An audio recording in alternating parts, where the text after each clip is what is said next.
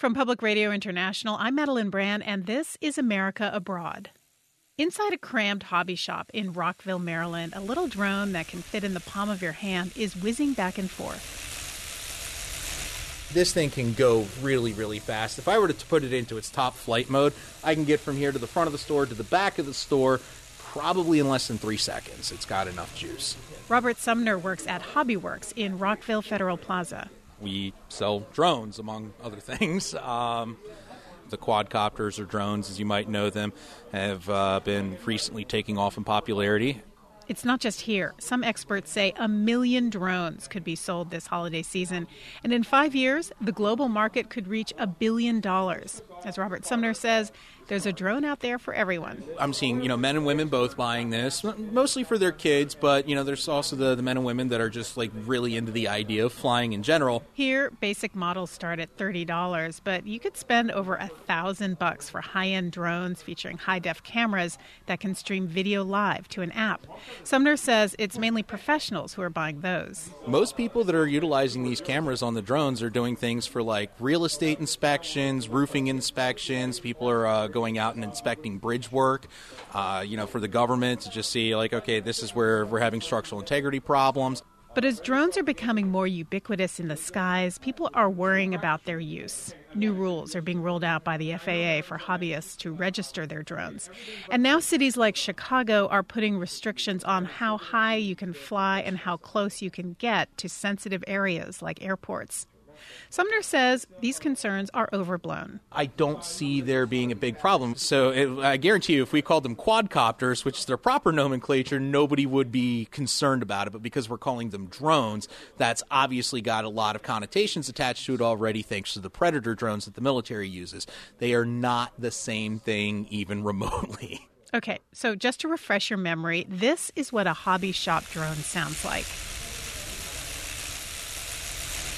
And this is what a military Predator drone sounds like.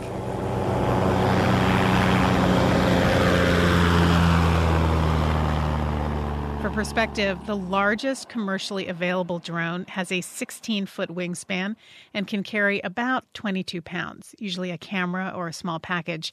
The Predator has a 55-foot wingspan and can carry about 450 pounds, like 1 or 2 Hellfire missiles.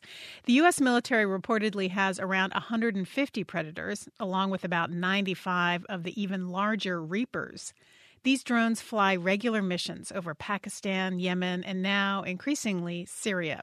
They're being used to fight the Islamic State and other terrorist organizations without putting soldiers' lives at risk.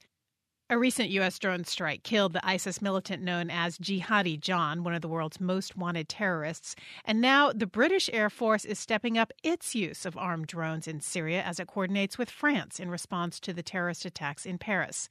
As we'll see throughout this hour, drones are revolutionizing aerial warfare. It's an amazing leap forward, considering that modern aviation itself is barely a century old.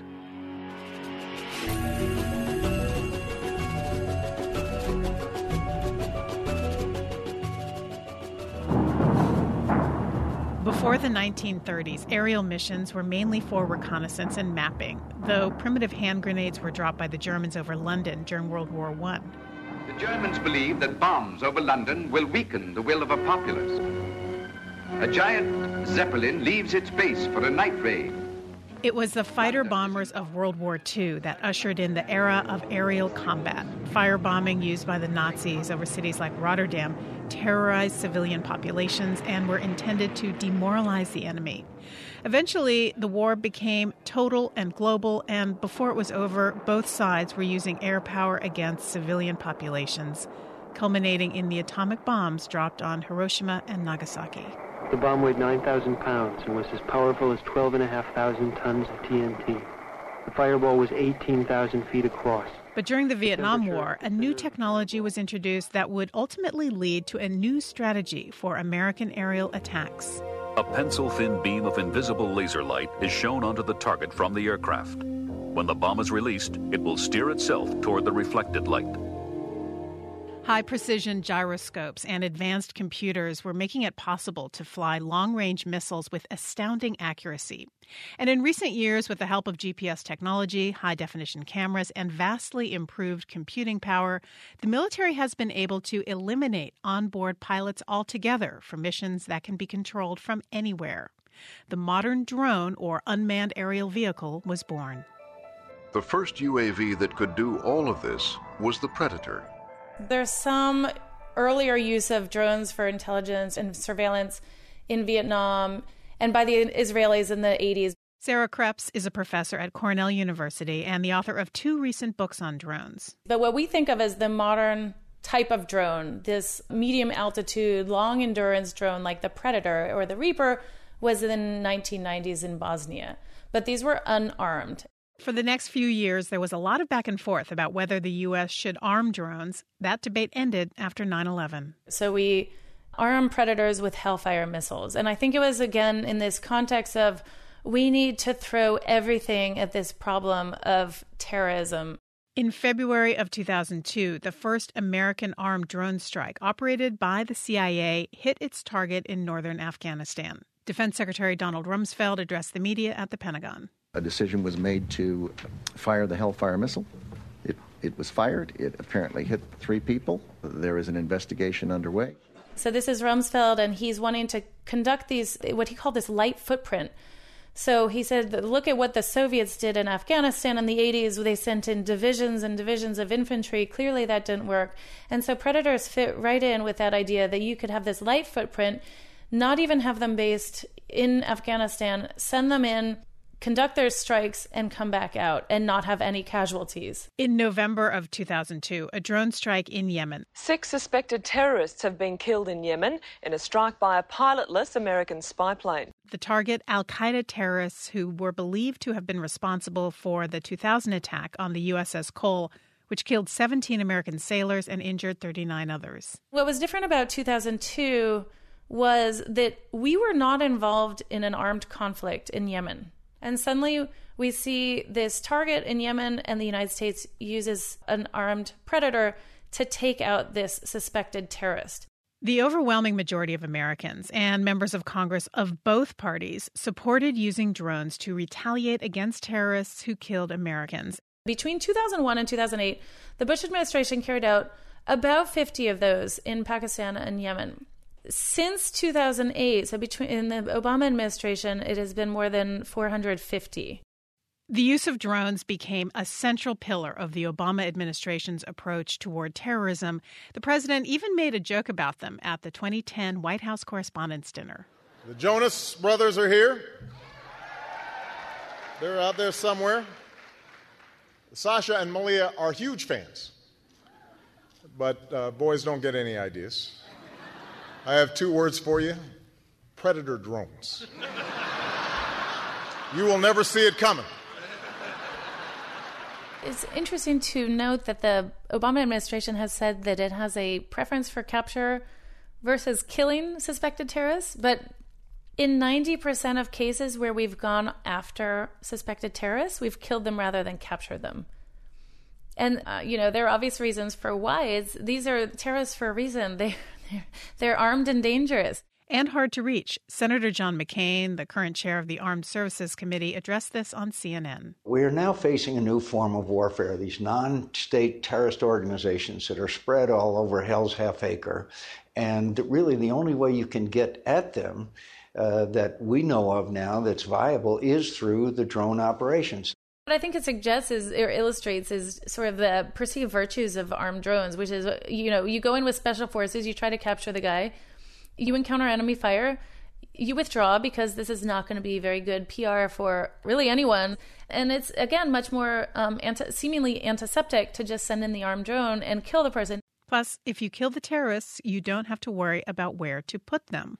What we know is that the Obama administration has been trying to close Guantanamo. So what do you do with these suspected terrorists if you capture them? And these are like political hot potatoes. No member of Congress wants to say that this suspected terrorist is now being tried in their district.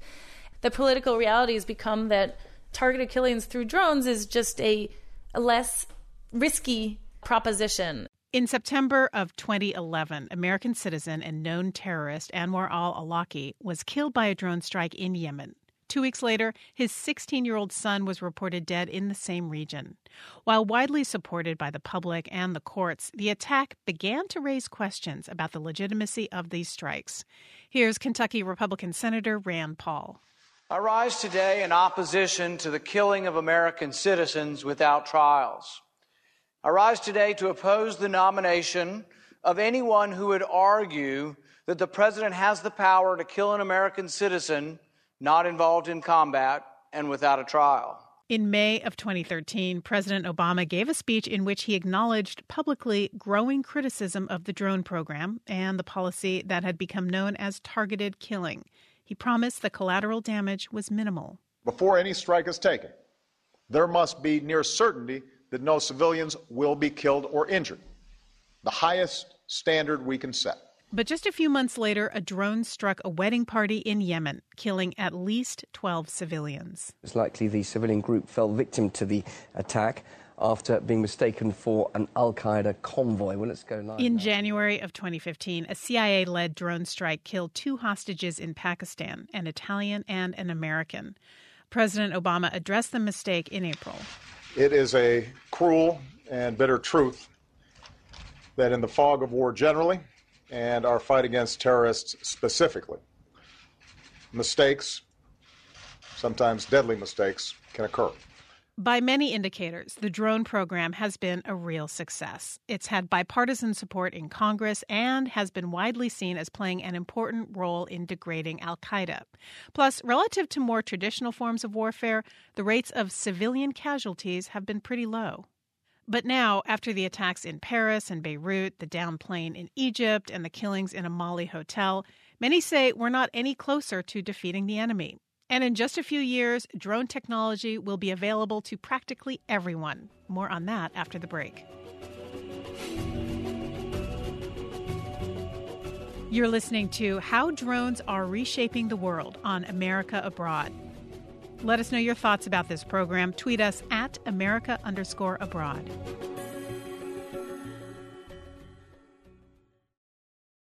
I'm Madeline Brand, and you're listening to How Drones Are Reshaping the World on America Abroad. We've learned what the U.S. can do to other nations with drones, but what if America's adversaries get a hold of them? Well, it seems one already has. During a recent military celebration in the North Korean capital, Pyongyang, goose-stepping soldiers, tanks, and allegedly nuclear-tipped missiles were paraded past the cheering throngs. But that wasn't all. 6 sky blue aircraft were also on display. These are believed to be some of the reclusive nation's fleet of military drones. North Korea's drones aren't just a threat to South Korea's security. They're also a concern for the United States, which stations about 28,000 American soldiers near the Demilitarized Zone, or DMZ. And as Seoul-based reporter Jason Struther tells us, some of these drones have already crossed the border. When traveling by train in South Korea, you can't go any further north than Baekmagoji Station. I walk about 15 minutes from here before hitting the DMZ. After this, it's all rice paddies and landmines leading up to North Korea. Even though the two Koreas signed a ceasefire agreement back in 1953, shots are still fired across this border. And according to Seoul's Ministry of National Defense, Pyongyang dispatches drones across the DMZ too. In September, military officials here reported they spotted a North Korean drone in South Korean territory. A helicopter and fighter jet were scrambled to intercept it, but the UAV got away. But others haven't made it back.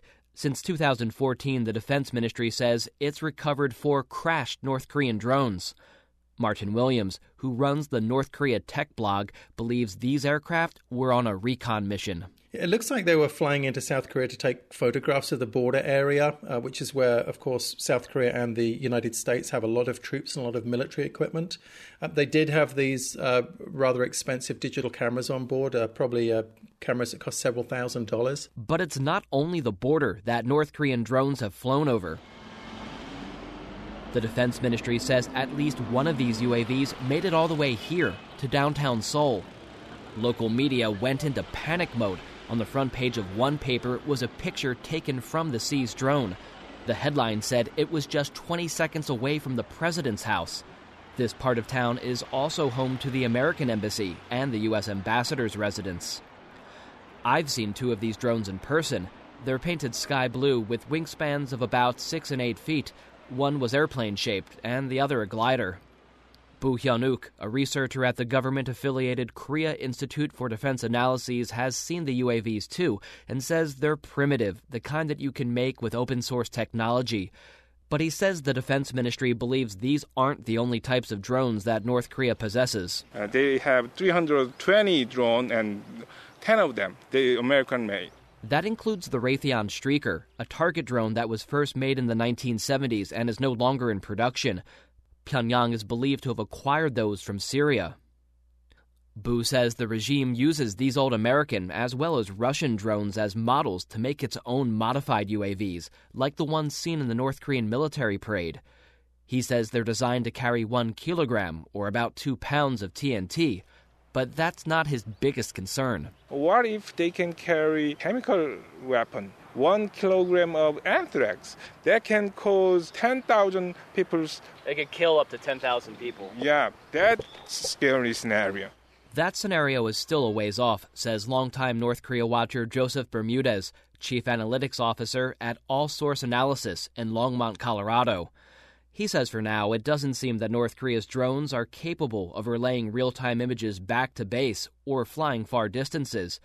But the U.S. and South Korean militaries would have a problem on their hands if Pyongyang were to acquire the technology to do so from its allies, like China or Iran. Should they acquire additional drones in number or additional drones with additional or greater capabilities, it complicates operational planning.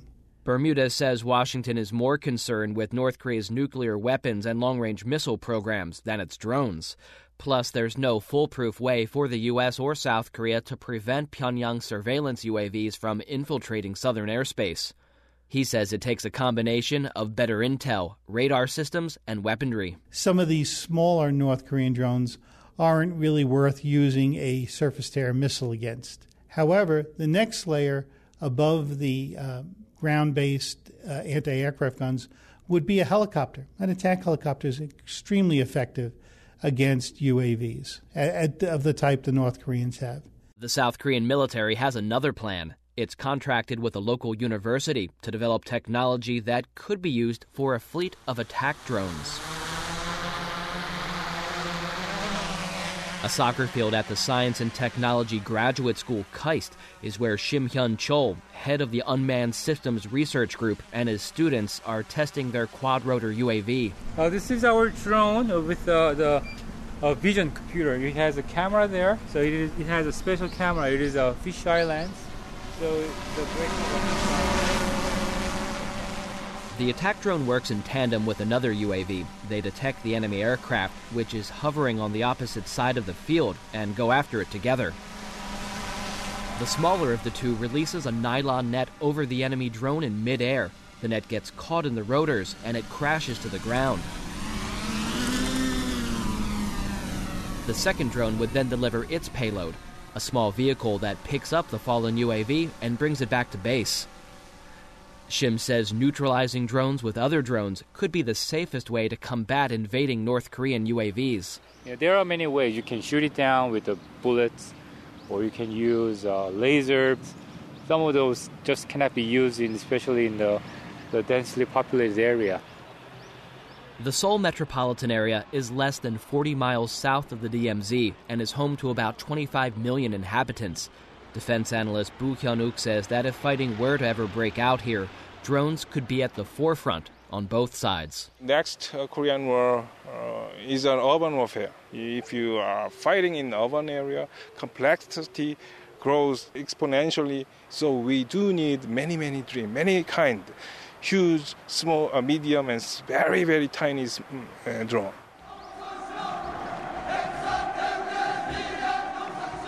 And as more North Korean drones make it across the border or are put on parade, Boo says South Korean and American forces need to bolster their UAV programs faster than North Korea enhances its own. For America Abroad, I'm Jason Struther in Seoul, South Korea.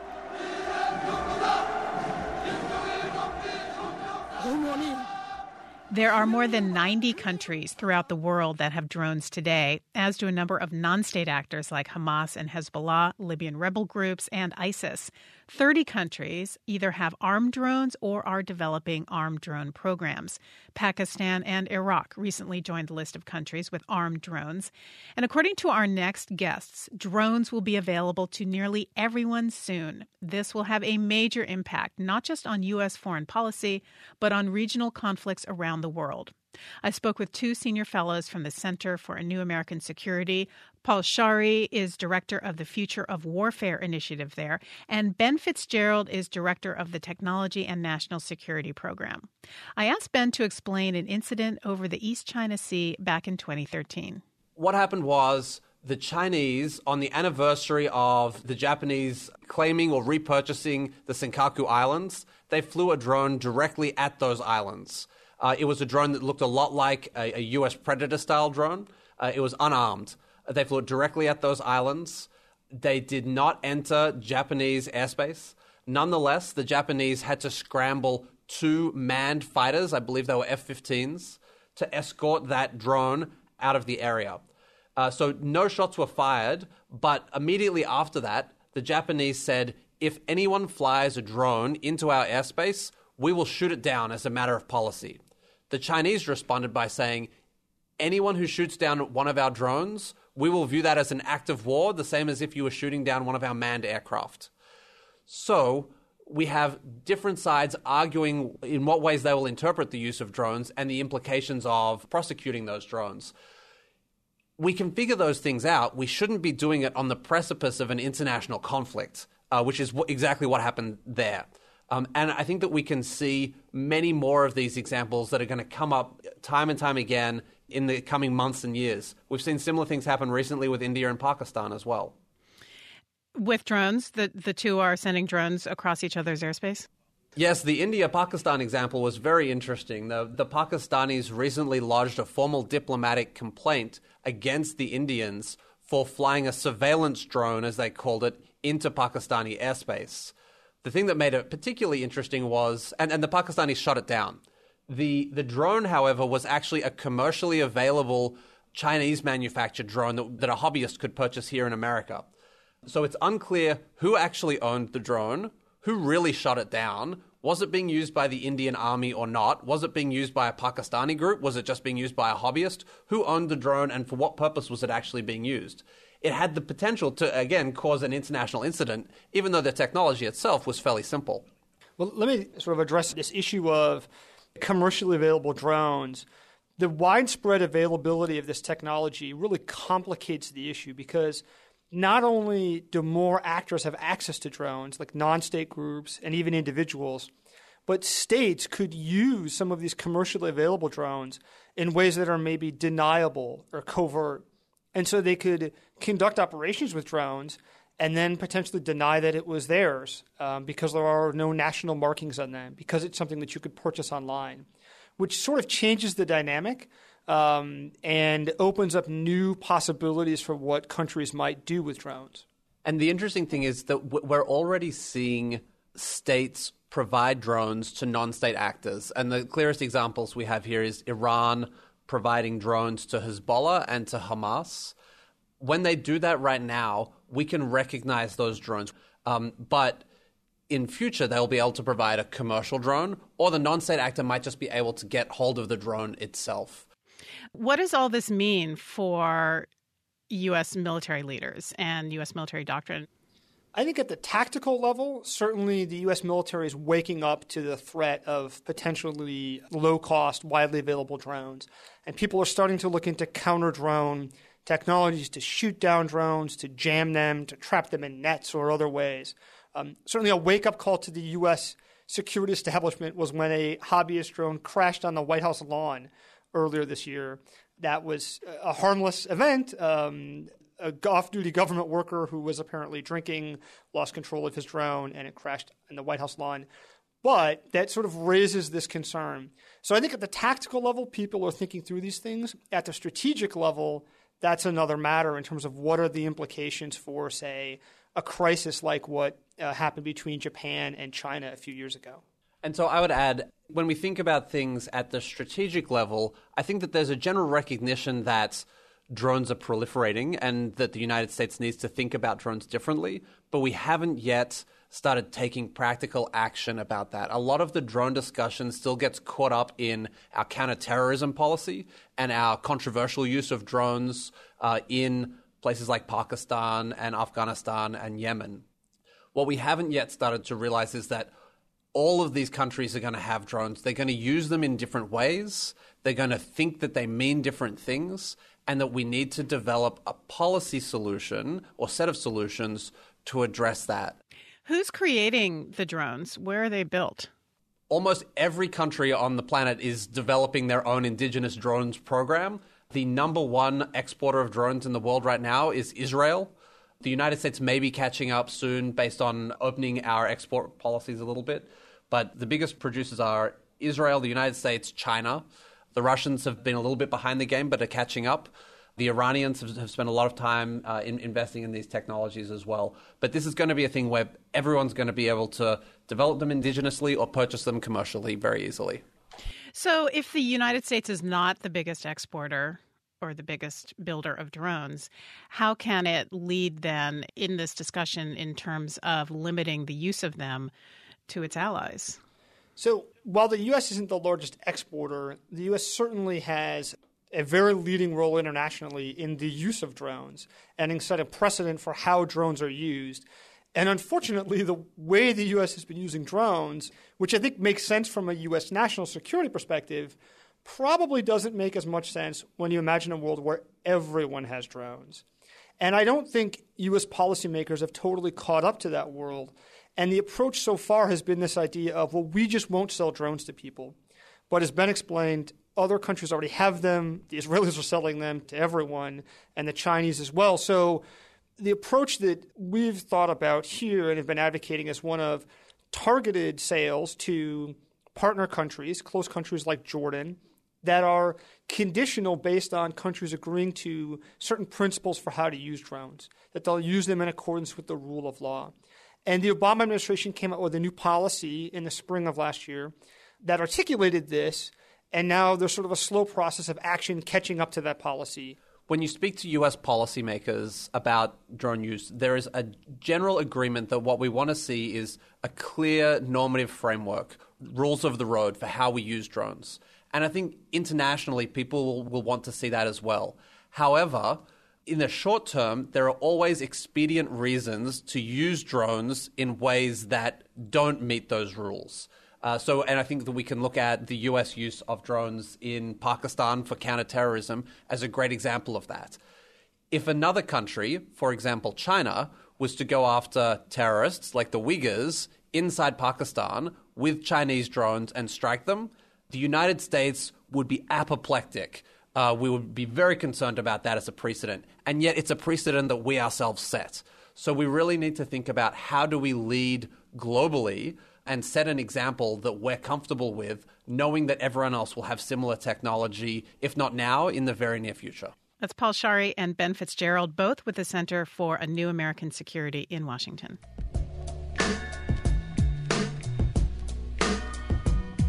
You're listening to How Drones Are Reshaping the World on America Abroad. Coming up, drones aren't only used for war, they can be used for peaceful purposes too. Visit our website for images, special features, and more. We're at americaabroad.org.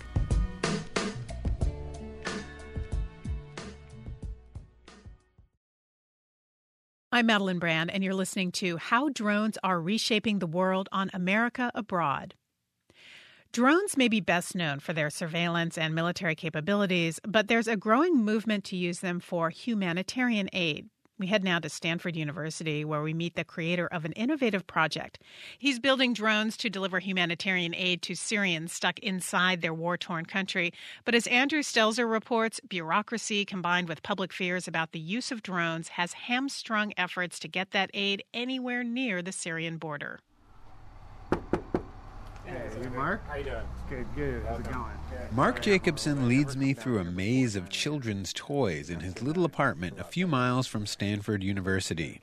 We head to a small patio out back. And here, sitting on folding tables, within earshot of kids playing and mothers pushing strollers, are the technological wonders that could save the lives of thousands of Syrian people. Most of the rest of the aircraft are piled in my bedroom. That's what we have to work with. This is the home of Uplift Aeronautics and the Syria Airlift Project. So that's the sound of our autopilot turning on. Besides being a PhD student, Jacobson is also an active Air Force officer. During a stint in eastern Turkey, he was frustrated at the inability to get aid into Syrian villages and neighborhoods that were cut off by either the government or rebels. And that got me thinking that maybe if you can't get a big airplane in, you could get a lot of little airplanes in. A totally different paradigm for airdropping aid. Jacobson shows me a couple of planes and how he can control them from his laptop. One plane is so small and light it can be launched by hand. Another is nicknamed Walid. Named after a Syrian doctor I met who would rush to the sound of attacks to go help people. And this is a little bit larger plane, capable of carrying about a 1 kilogram payload in a box like this and airdropping it by parachute. So the vision is to develop a system to use large numbers of planes like this one to deliver small packages of aid in places that land transport or big aircraft can't safely get in. With 10 drones flying all night, he estimates they could deliver 400 pounds of aid. Well, it has to be high value and low mass. So, for example, there's people who've died in Syria because they can't get insulin. There's been hospitals having to reuse blood bags because they can't get clean ones. During the Nepal earthquake, we had someone call us that was asking for help delivering water purifiers to isolated villages they couldn't get to. So I don't think 2-pound packages are going to apply for everybody, but in certain specific cases, 2 pounds can mean the difference between life or death. Jacobson has developed strategies to keep the bad guys from hacking in and getting control of the drones. He's got the cost of each one down to about $500. After doing some test flights and raising almost $40,000 in an online crowdfunding campaign, Jacobson was hoping he'd be delivering aid to Syria by the summer of 2015. But as winter approaches, these prototype UAVs sit on his back patio waiting for funding, partners, and Turkish government approval. The whole idea of using drones in conflict zones has been controversial because of their legacy as weapons. There's a lot of skepticism and distrust among aid organizations. And that skepticism isn't limited to aid organizations or even to conflict zones in the Middle East. Right here in California, there's an ongoing debate about drone surveillance and safety. Almost an hour north of Stanford, in Alameda County, a small group gathers outside a Board of Supervisors meeting. Nadia Kayali is one of a dozen people standing under a 10-foot-long model of a Predator drone. Alameda County Against Drones, in fact, believes that the potential concerns with drones are too great to justify any use of drones at all in Alameda County. The potential payoff is minuscule compared to the potential abuse of civil liberties and privacy. Inside, Alameda County Sheriff Greg Ahern is facing a larger group of concerned citizens, defending his intent to spend $31,000 on a drone for search and rescue and other emergencies. He's facing a hostile crowd, though. We will not ever put weapons on that system. So okay. You can have it in writing, you can have it in word, you can have it in the hearing. No weapons go on that system. Michael Rubin with the local Green Party wasn't convinced. What I hear is that law enforcement is asking us to trust them. And frankly, I believe that the level of trust required to embark on this is totally absent with large parts of this community. On this day, back in 2013, the drone opponents had their way. The county government refused permission for the purchase. It's just one of many examples of Americans pushing back against drones. More than a dozen states restrict drone use, and many cities and counties have passed their own drone bans or restrictions. There is going to be a great deal of public resistance to the use of UAVs, even in the case of humanitarian aid, because it's an unknown technology. Terry Meathy is a criminal justice professor at the University of Nevada at Las Vegas. He's part of a team of researchers who've been studying public perceptions of drones. In a 2014 survey, they found 93% of adults are opposed to the use of drones to monitor people's daily activities. Less than half support the use of drones for monitoring criminal activity in public places, and only a third think governmental use of drones increases personal safety at all. There needs to be a citizen buy-in to any kind of technology, and I think that's the important sociological question, is how do you get a buy-in in a technology that has been used in military operations and a technology that has enormous potential, but also some kind of scary consequences. Joel Lieberman, chair of UNLV's Criminal Justice Department, says a major event involving drones could be a game changer. You can think about Hurricane Katrina or a similar situation where a river floods and people are cut off and they're unable to get food and medical supplies. And the cavalry appears in the form of drones flying across that river and into the flooded areas and delivering those packages, and people seeing the good that can result from drone use. And I think that really will shift public opinion. I'll have you stand up right over here so you're not in the plane of propeller, in case something happens.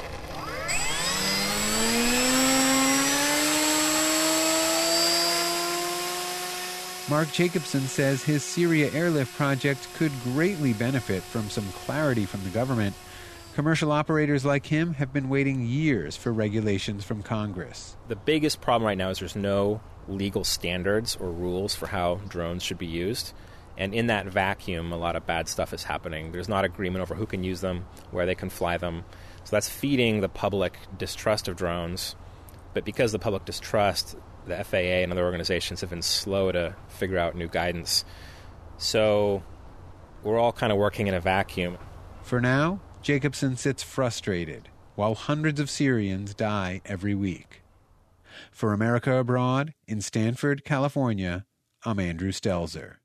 The Syria Airlift Project may be having a hard time getting off the ground, but there is one government-funded drone project that is making headway. Since late 2013, the United Nations has been using drones for surveillance and other peacekeeping missions in the Democratic Republic of the Congo. Walter Dorn is a professor at the Canadian Forces College and the Royal Military College of Canada, and he's been consulting with the UN for the last 15 years, specifically on how drones and other technology can be used to enhance peace. They are being used for route reconnaissance to see whether there's routes that are flooded that convoys can't pass. They're used to look at militia activity. You can record their atrocities. You can use the drones for distribution of aid. You can look at for IDP, internally displaced people's movement, or refugee movement, to tell where they're going, so you can be there to have food and shelter and water set up for these people when they arrive at their destination. It's an eye in the sky that keeps watch on the common interest. They're keeping an eye on the Congolese government, too, with the government's permission. Obviously, they can't spy on personal privacy. They shouldn't be trying to undermine the government, but they should actually help the government with its governance of what I call the wild east of the Congo, which is where there's so many nefarious groups working at cross purposes, and indeed in a place where there are still massacres going on. Government buy-in has been the single biggest challenge to more widespread use of drones for humanitarian aid. Both Syria and South Sudan refuse to grant the UN permission to fly drones in their countries. And the lack of regulations for use of unmanned aerial aircraft for peacekeeping missions is slowing progress in some of the most high-risk regions. So the UN is grappling with this now and coming up with its own rules of engagement and rules for flying these drones. Tech pioneer Patrick Meyer is hoping to help. He's the founder of the Humanitarian UAV Network. The mission of the Humanitarian UAV Network, or UAViators, is to enable the safe, effective, and responsible use of UAV technology in a wide range of humanitarian settings. In November of 2013, Meyer was recruited by the UN to help coordinate relief efforts in the aftermath of Typhoon Haiyan. Within a week of my being in the Philippines, I'd come across half a dozen UAV teams coming in with small UAVs, and this was completely unprecedented. I still remember, going online in my office at the UN in Manila and Googling disaster response UAV's code of conduct, and coming up was absolutely nothing, which alarmed me because what I was looking for was some guidelines that I could share with all these UAV teams and say, hey, folks, there are established guidelines here in terms of data sharing, coordination, collaboration, and so on, but there was nothing. So within a few weeks of leaving the Philippines, I founded the Humanitarian UAV Network. One of their first projects was to draft this code of conduct. It was rough, but it contained some basic rules of engagement, how to manage, share, and store all the data drones collect, how to engage with local communities in a way that doesn't feel like an invasion of their privacy. These are all concepts the aid community has used for years, but made specific for the drone age. The idea is not that we have to reinvent the wheel or start from scratch.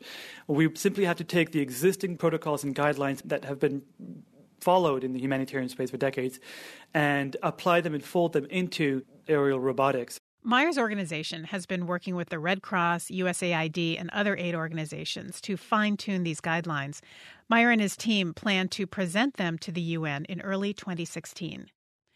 There is vast untapped potential for drone use in the developing world. In recent years, an explosion of initiatives has popped up across the continent of Africa, from unmanned peacekeeping missions in the Democratic Republic of the Congo to Facebook's high-hovering drones that bring the internet to remote places.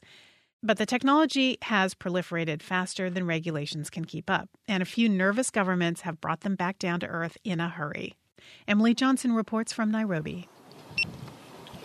Right now we have all green. See, it's flashing one green. So we are good to go.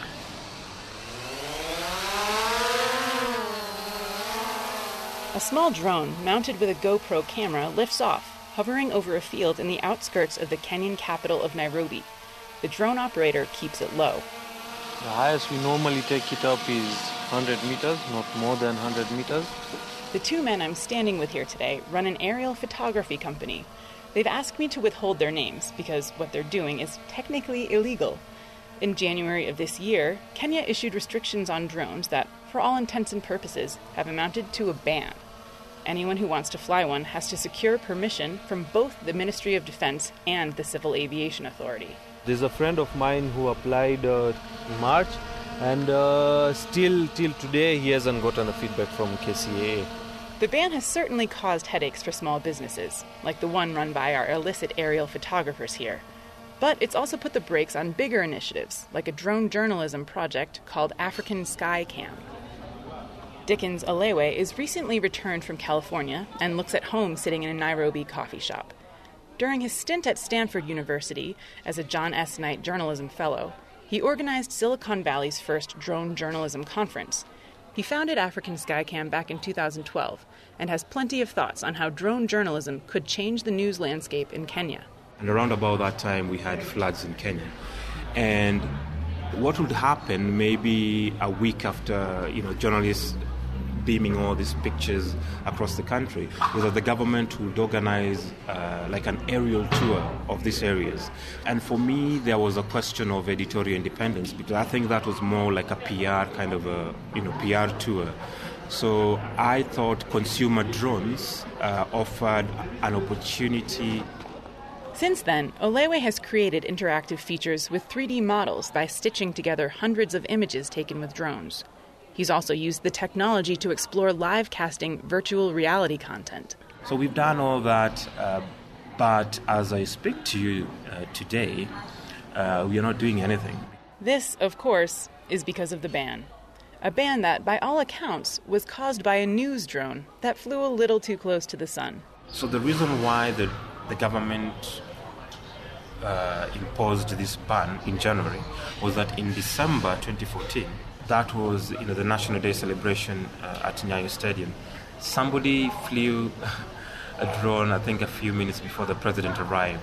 So they kind of messed up the space for us. An excess of caution is perhaps understandable in this East African nation. Kenya has suffered a series of deadly attacks at the hands of al-Shabaab terrorists in the last few years. Most recently, the April massacre of 147 students at Garissa University. KCAA Director General Captain Gilbert Kibe is on the record calling terrorism a concern when it comes to drone proliferation. But Olewe is optimistic that the ban will not last much longer.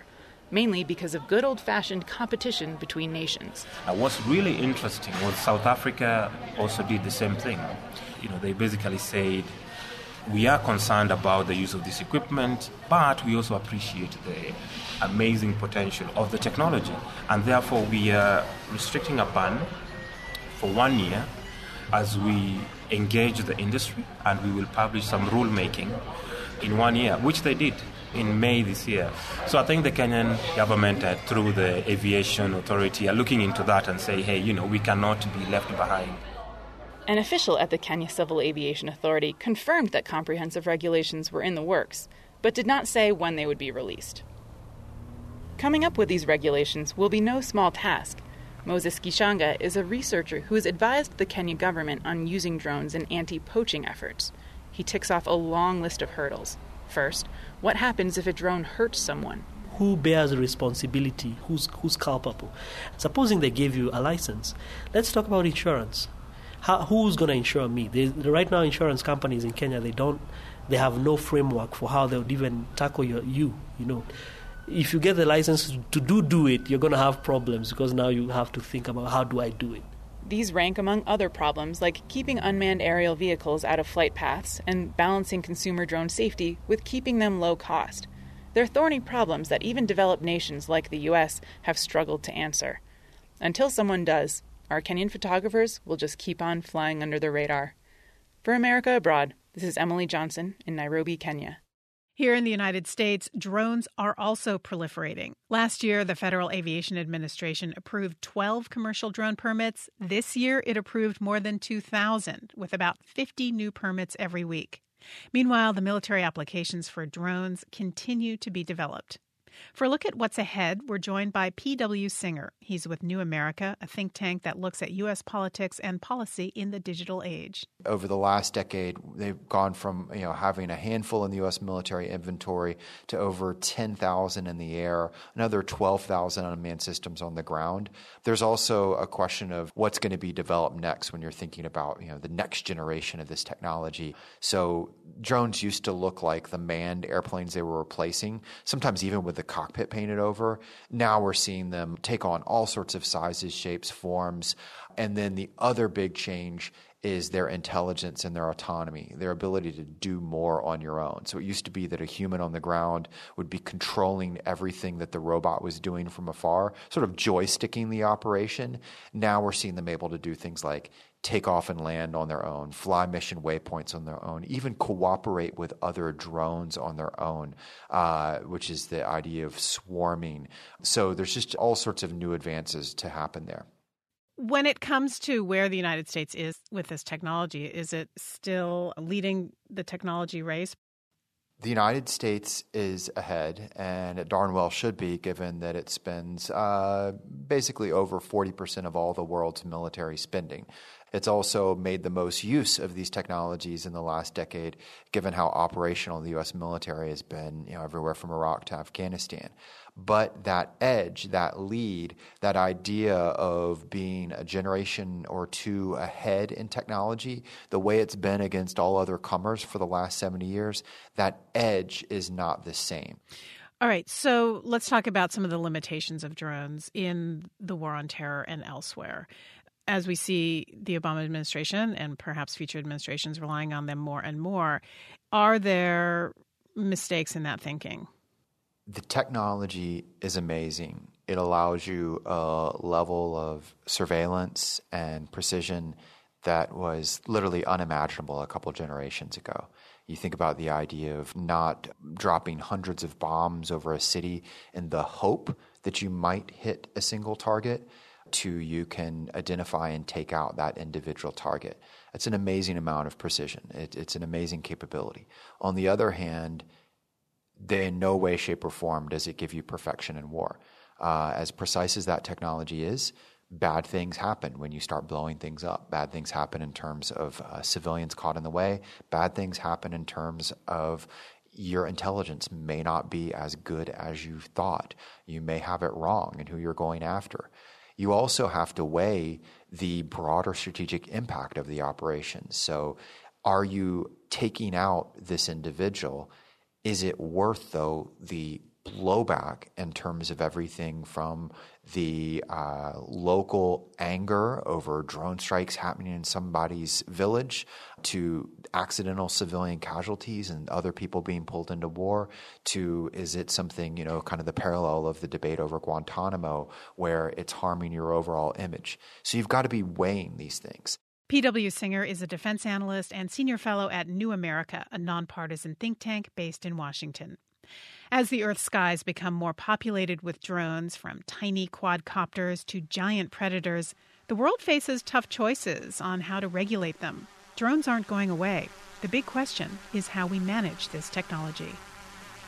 You've been listening to How Drones Are Reshaping the World on America Abroad. This hour was written and edited by Mia Lobel and produced by Rob Sachs, with additional production help from Flawn Williams. Special thanks to Mark Hannes, Greg Moynihan, Jennifer Strong, and Dan Gettinger with the Center for the Study of the Drone. Audio engineering support was provided by Mario Saavedra at KCRW. You can hear past programs by subscribing to our podcast on iTunes or by visiting our website at pri.org, where you can also find extended interviews and exclusive content pertaining to this and other programs. I'm Madeline Brand, and this is America Abroad from Public Radio International. Support for this show was provided by Public Radio International stations and listeners like you. PRI, Public Radio International.